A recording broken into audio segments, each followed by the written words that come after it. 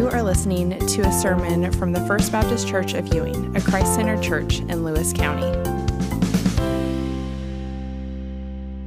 We are going to be in chapter 52 this morning. We're going to be looking at verses 1 through 12 as we're starting a new sermon series, which means that we're actually going to be camping out in this chapter and the next chapter for the next few weeks. And as you turn there in your Bibles, let me go ahead and pray for our time. Father, I just ask very specifically that you would just begin now to prepare our hearts for Easter. When Easter comes, we want to be able to celebrate how you overcame the grave. But before we can do that, we just need to spend some time in serious contemplation, remembering why you first needed to go to the cross on our behalf at all. So Father, I ask that you would just use this passage from Isaiah that we're going to be studying for the next few weeks to do just that, to remind ourselves of our sin and our depravity and therefore of our need for you. That way, Father, when Easter morning arrives, we will be ready to celebrate with joy because of the great mercy that you have shown us through sending your Son to die on the cross so that a relationship with you might be restored. I ask all of this in Christ's holy and precious name. Amen. Hear from the word of the Lord this morning, Isaiah chapter 52, verses 1 through 12.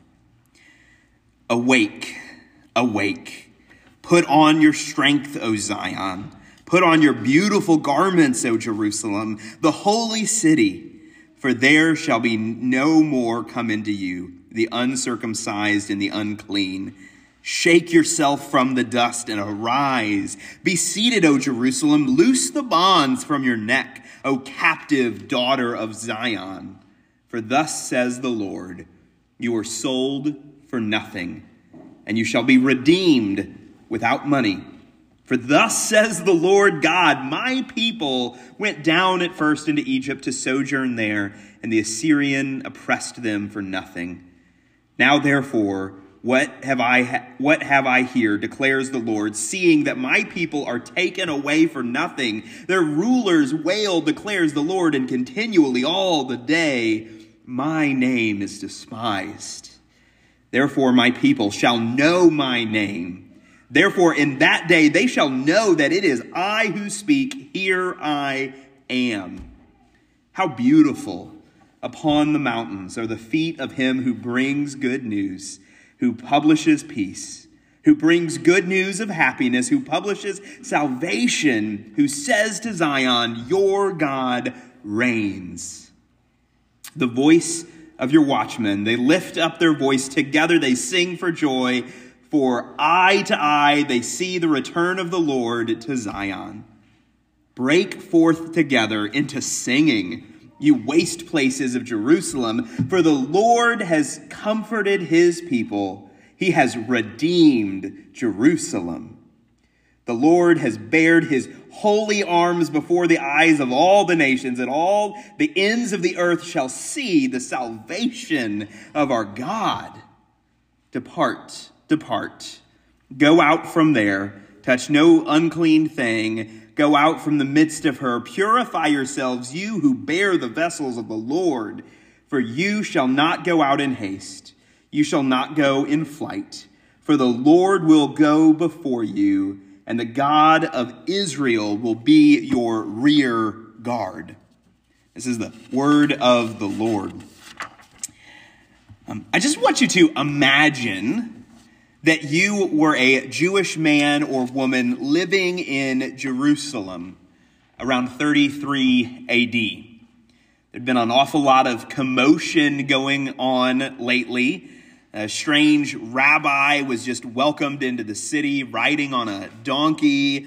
The people were literally taking off their cloaks. They were taking them off their own backs and just throwing them into the streets before him. They were spreading out piles of palm leaves on the road. But then fast forward only a week, And you're already watching that same rabbi as he is being dragged down those same streets, as others are now mocking and jeering at him. And there are Roman guards beating him and spitting on him as he walks. I mean, that's quite the turn of events that you're witnessing. But if you were a Jew who had grown up in the first century, you would likely have had much of the Jewish scriptures, which we just call the Old Testament, committed to memory. So I wonder what passages might have come to mind as you saw Jesus' journey towards the cross. Maybe Isaiah chapter 50, verse 6 might have flashed before your eyes, where it says, "I gave my back to those who strike, and my cheeks to those who pull out my beard. I hid not my face from disgrace and spitting." Jesus was struck and spit upon, just like the one whom Isaiah described. Or maybe you would have thought about a passage like Isaiah 52, where we're told that his appearance became marred beyond human semblance. When all was said and done, Jesus was beaten to the point where you would not have recognized his face, just as the one that Isaiah is speaking about later in this passage. And in the aftermath of Jesus' violent murder, I wonder how many of those who witnessed it ever reflected on Isaiah 53, verse 5, where we're told that he was pierced for our transgressions. He was crushed for our iniquities. Upon him was the chastisement that brought us peace. And with his wounds, we are healed. I wonder how many of those who watched the death of Jesus and who were familiar with the writings of Isaiah, I wonder how many ever connected those dots to understand who Isaiah was foreshadowing. Because all throughout the book of Isaiah, the prophet repeatedly stops talking about the predicament facing God's people in their day in order to predict the arrival of a Messiah who wouldn't be born until hundreds of years after Isaiah's death.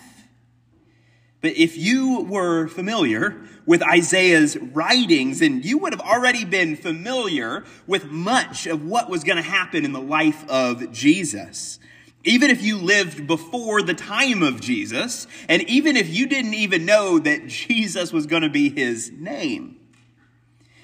During the Advent season last year, we walked through a sermon series called Christmas According to Isaiah, where we looked at 5 passages, 6 if you include the Christmas Eve service we did, and we saw the Christmas story, how it was predicted long before Jesus ever stepped foot on earth.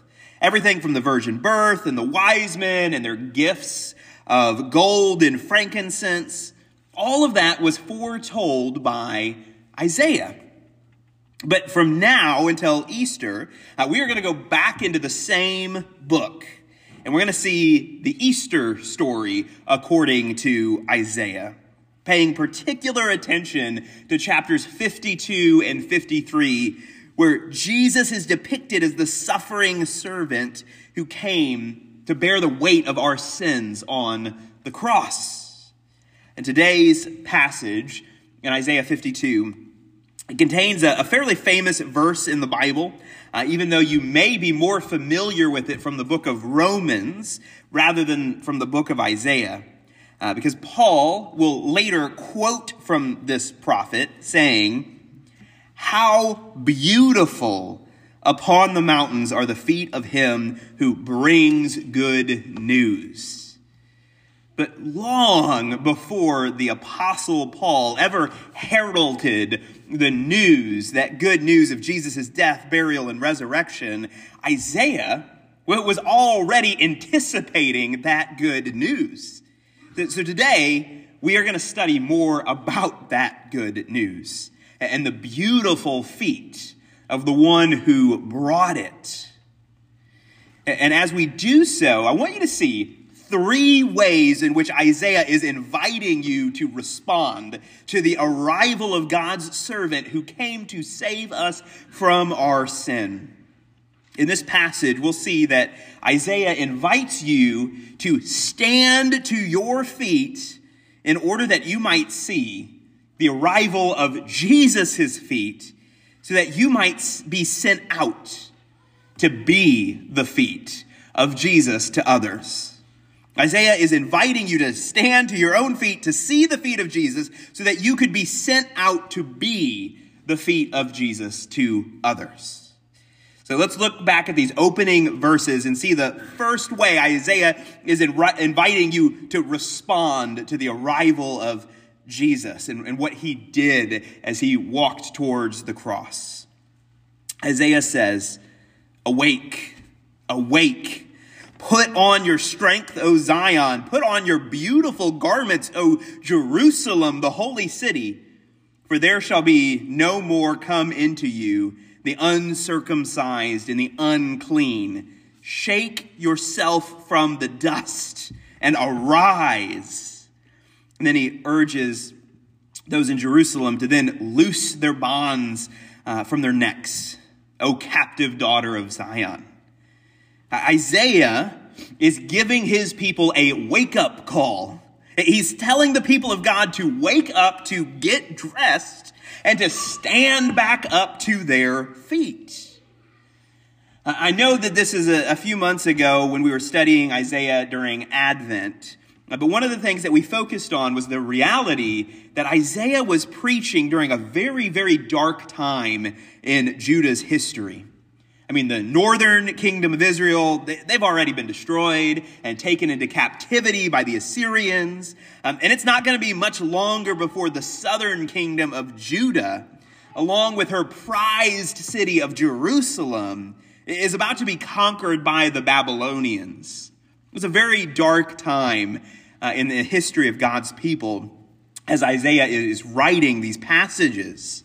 And so the Lord gave Isaiah these words of encouragement, not just for the people in his own day, but also for those generations to come. These words are meant for future generations as well, who would soon be living as refugees in a faraway land in Babylon, wondering whether or not the Lord would ever allow them to return home to Israel. But living in Babylon is going to be a difficult season for God's people. When the temple was destroyed, so they could no longer offer sacrifices to the Lord. And the Babylonians must have mocked their faith insistently. After all, their God wasn't even strong enough to save them from the hands of their enemies.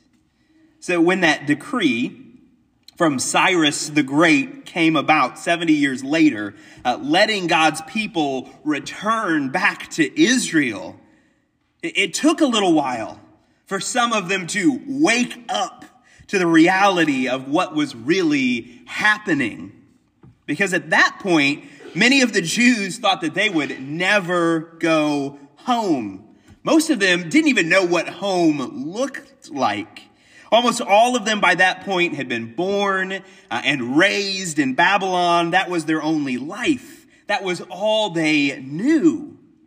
So they needed to read and hear these words from Isaiah telling them to arise, to stand up, to shake off the dust, to loose those bonds around their neck, because their captivity was finally over, that they were free again. But then how ironic was it that just a few generations after that, everything would repeat itself all over again. God's people returned from exile, just like Isaiah predicted that they would. And they did go back to live in Israel, but they still felt like exiles living there. Because soon enough, it was the Romans who came to oppress God's people, just like the Babylonians and just like the Assyrians had done. And the Lord's promise to bless those descendants of Abraham, it once again must have felt like a far-fetched fantasy that could never possibly come true. because all they were experiencing was just oppression all over again by the Romans. And so, God's people fell back into a spiritual slumber until finally the arrival of Jesus came to shake his people awake once more and to tell them once again to stand back up and to shake the dust off one last time, because their spiritual bonds of sin have finally been broken. They're finally free. And this time, after Jesus' arrival, they are going to be free for all eternity. No more Assyrians, no more Babylonians, no more Romans. God's people will never be conquered again. Because at the cross, Satan's head will be crushed. The powers of darkness will be forced to surrender, and even death itself will be defeated. But in light of all of that, as we think about that, as we reflect on that, let me just ask you a question this morning. Where do you fit in to that picture? Do you sometimes feel like the Israelites did? Like you are still living in exile? Where like them, you have just lain down and you have started to fall asleep? Has God felt so distant to you for so long that you just stopped waiting for him? Where it just feels like you just kind of want to give up on him because you're not sure if he is ever going to be near to you anymore. Well, if that is you, then this is your wake-up call from Isaiah. Through the power of the Holy Spirit, his words are still trying to speak to you in order to shake you awake.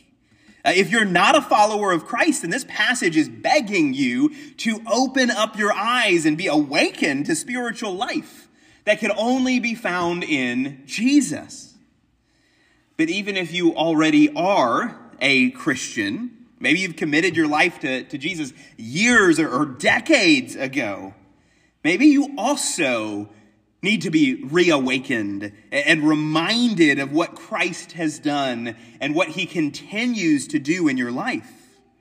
Now, even more mature Christians can sometimes become complacent in their walks with Christ, where those walks slow down, and before you know it, you're really not even walking with Christ anymore. You're just kind of standing still. And then you're not even standing anymore, you're just sitting. And then before you know it, you've laid down, and now you're just starting to doze off to sleep. This can happen not even just to individual Christians, but to whole churches and denominations as well. It happens all the time. I used to do pulpit supply when I was in seminary, and I would preach to all kinds of churches all across the state of Kentucky and southern Indiana.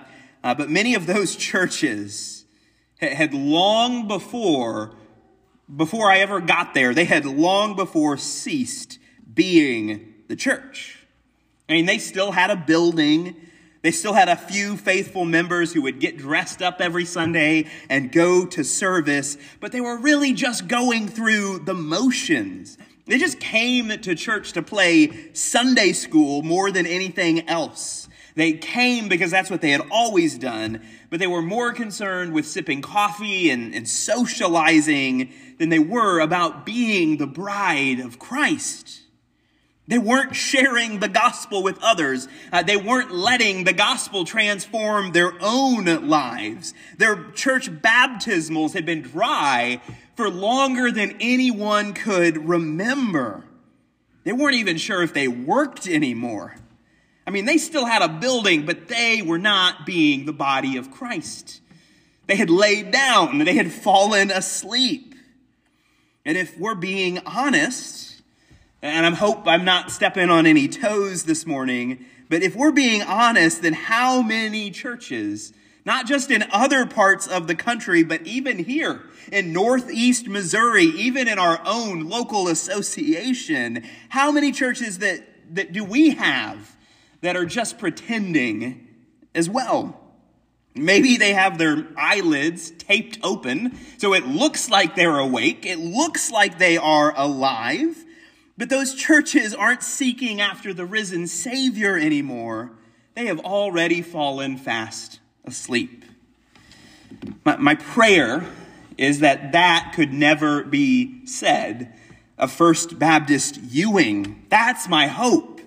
But even if there are aspects where even our own church, where even we have become too comfortable or too complacent, and where even we have started to become sleepy, then my prayer is that we would let Isaiah's words be a wake-up call for us. Let his words shake us awake and call us to stand to our feet again in order that we might once again seek after Christ. So let these verses be an invitation for you to get back up on your feet. That's the first way Isaiah invites you to respond in this passage. But secondly, let these verses also invite you to see the feet of Jesus. Because Isaiah didn't want his people to anxiously be anticipating just anything. I mean, he didn't want them to wake up and arise just because. He wanted them to yearn for the arrival of none other than the prophesied Messiah, whom we know to be Jesus Christ. That's what he wants them to see. So let's move on in our text to see how these verses specifically point us to Jesus. To do that, look at verse 3. Isaiah writes, "Thus says the Lord, you were sold for nothing, and you shall be redeemed without money." When the Israelites were taken away by the Assyrians and Babylonians as slaves, it wasn't because God sold them into slavery. It was because of their own pursuit of evil and wickedness that they sold themselves into slavery. And what did they profit from that sale? Absolutely nothing. Another prophet of the Old Testament, Ezekiel, he said that the Israelites were a people who were actually worse than a prostitute, because a prostitute at least gets paid for what she does. Many women fall into that kind of a lifestyle, but they don't particularly enjoy that career path. They just do it in order to survive and to provide food for their children. But Ezekiel said that the Israelites were actually worse than a prostitute because they pursued evil and wickedness completely free of charge. They pursued sin just for the sake of sin. And because of that, the Lord allowed them to be taken away as slaves. They lost their country, they lost their homes, they lost their dignity. In the eyes of the world, they became worthless and without value. But Isaiah says that soon they shall see the one who is going to redeem them. One day they are going to be redeemed without money as well. They were sold for nothing, meaning that they profited nothing by becoming slaves.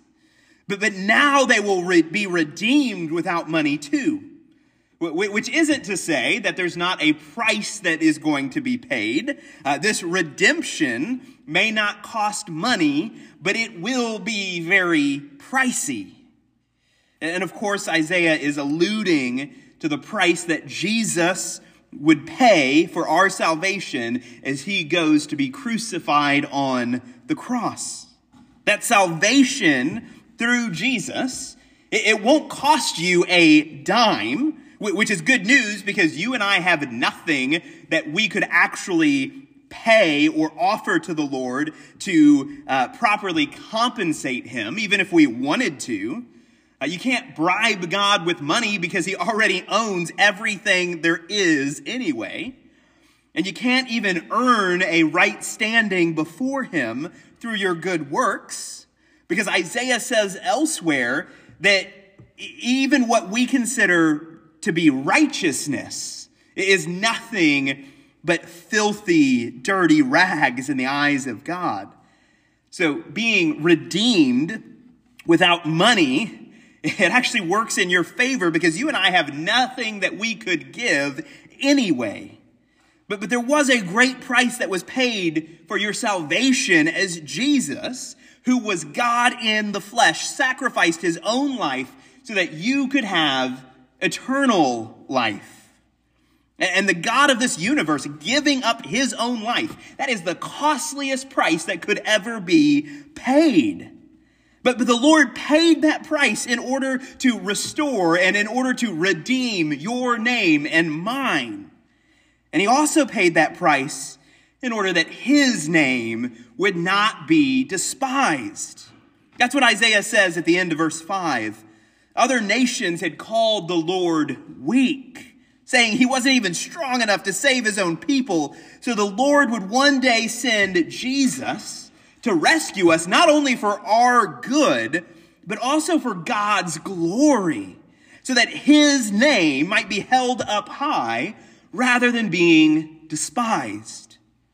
That's why Isaiah writes in verse 6, "My people shall know my name. They shall know that it is I who speak. Here I am." And that is incredibly profound news. Isaiah is giving the people of Judah hope that one day God is going to come down and say to them, "Here I am. Look at me. I've come for you." Right, this is clearly not some faraway, distant, nameless deity that Isaiah is speaking of. This is a God whose name the Israelites will know and who they will be able to see. This is a God who will come to be here on earth among his people in order to rescue them. Which means that Isaiah, again, could not possibly be alluding to anyone other than Jesus. And this is where we now get to verse 7. And if you're already familiar with any of these verses in this text, it's probably this one where Isaiah says, "How beautiful upon the mountains are the feet of him who brings good news." Believe it or not, but in Isaiah's day, they did not have smartphones. There weren't any kind of phones. So when urgent news needed to be relayed, they relied on the skill of runners to pass along very important messages. Particularly when a battle had taken place, a runner would flee and sprint from the battlefield to tell others of the outcome, especially to all of the surrounding cities. Because if you lived in one of those cities and your army had just been defeated, then you're going to want to know that information as quickly as humanly possible, because the army is probably already marching towards you. The enemy is probably already on their way, coming to plunder and destroy your city. So ancient cities would have watchmen that were stationed all along their walls, and their sole job was just to keep an eye out for anyone coming near. And whenever they saw a runner beelining it for the city's gates, they would wait in anxious anticipation. They would squint and they would stare to try to see if their faces were downcast in despair, or to see if there was a smile of joy on the runner's face as he ran. And they would listen intently, because as soon as those runners were in earshot, they would begin to cry out victory or defeat to all those who could hear. Especially in Jerusalem, when those runners could be seen scrambling down over the mountains, nearing the outskirts of the city. If they brought good news, they would be welcomed warmly into the city so that others could hear about this great victory. And I'm sure that the feet of those runners, I'm sure, would have been dirty and disgusting after all they had been through. They were probably bruised and bleeding from the sharp rocks that came across their path. Because, believe it or not, those runners didn't have any kind of Nike or Adidas shoes to run in. But when they came into the city screaming victory, which is actually what Nike even means in Greek, when they came in shouting victory, then those disgusting feet became some of the most beautiful feet that people had ever seen.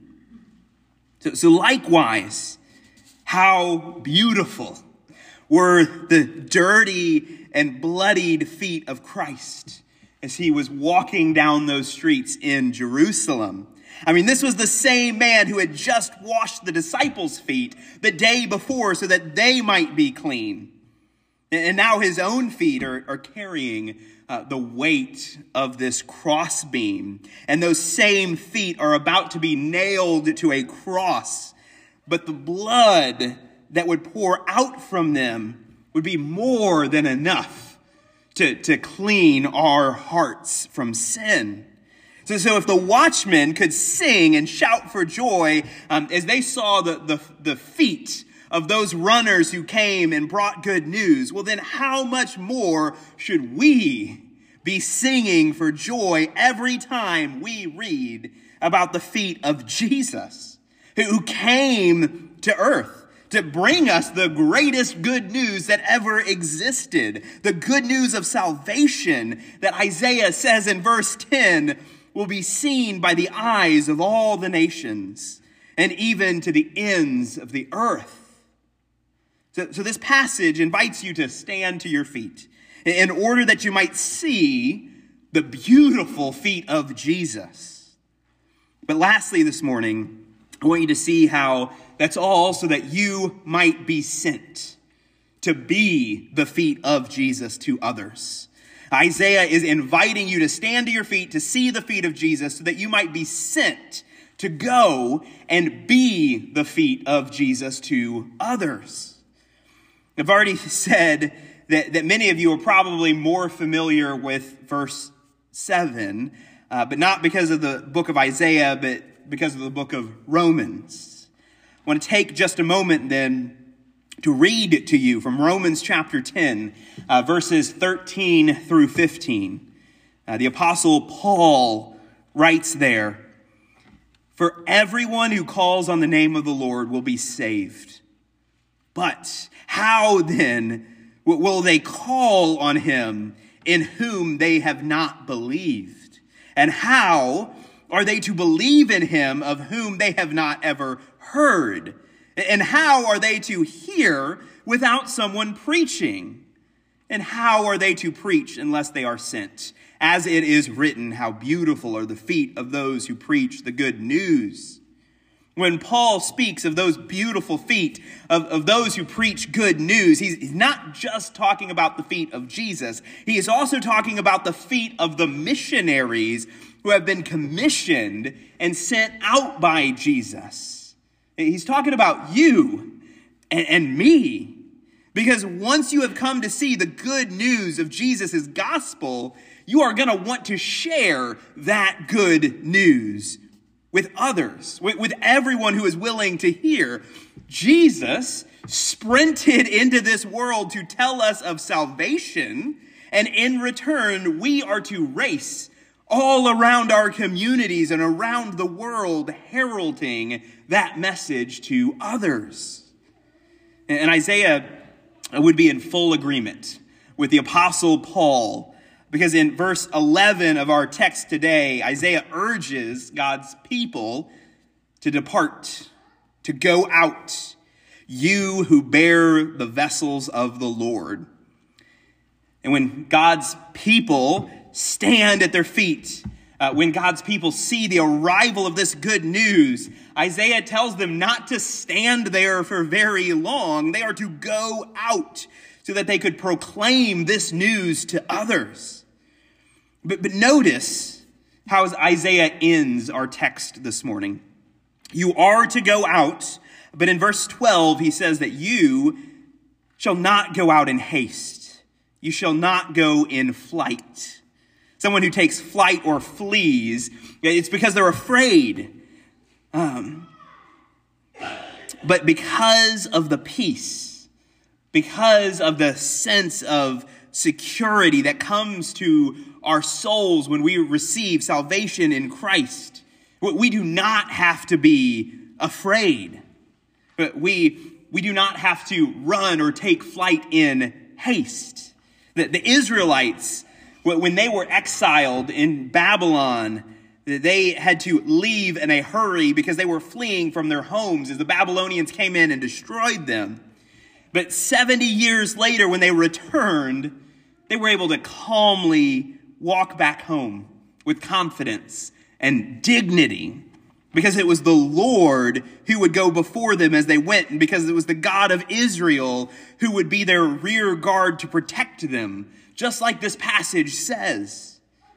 And so, as you are commissioned to be the feet of Jesus and to be the very vessel of the Lord, taking his message of salvation to your family and to your friends and to our community, you can go out with that same confidence, that same dignity as the Israelites had when they proudly strolled back to the streets of Jerusalem, returning from captivity. Which isn't to say that we should be slow. It's not to say that we should take our time when it comes to sharing the gospel with others. Don't waste any precious time. But it is to say that there's no need to be nervous or panic as you go. There's no need to take flight in haste. Because just like the Israelites, it will be the Lord who will go before you. And it will be God who is your rear guard, protecting you as you go. He will be in front of you. He will be behind you, ensuring that his message will be made known to every one of his lost sheep. So as we come closer to Easter, may we understand the Easter story as Isaiah understood it. And may it cause us to wake up from our spiritual slumber and stand to our feet. May it cause us to be on the lookout for the arrival of Jesus' feet as he comes to declare to us the victory that he had over death. And may that news of victory, may it be all the incentive that we need just to be sent out in order that we might be the feet of Jesus, and that we might take this message of good news to this lost and dying world around us. Let me pray. Father, we are so thankful for the story of the gospel and what it means, the significance that it has for us. I am thankful, Father, that this isn't a story that we have to wait all the way until the New Testament to see, but rather we can see it just by studying a book like Isaiah. But Father, I pray that we would not soon forget this message that we heard proclaimed today. Rather, I pray that we would reflect on all of the ways that you want us to be your hands and your feet to those who are around us. And may you also just burden our hearts for those who we are to take the gospel to. Ask all of this in Christ's holy and precious name. Amen.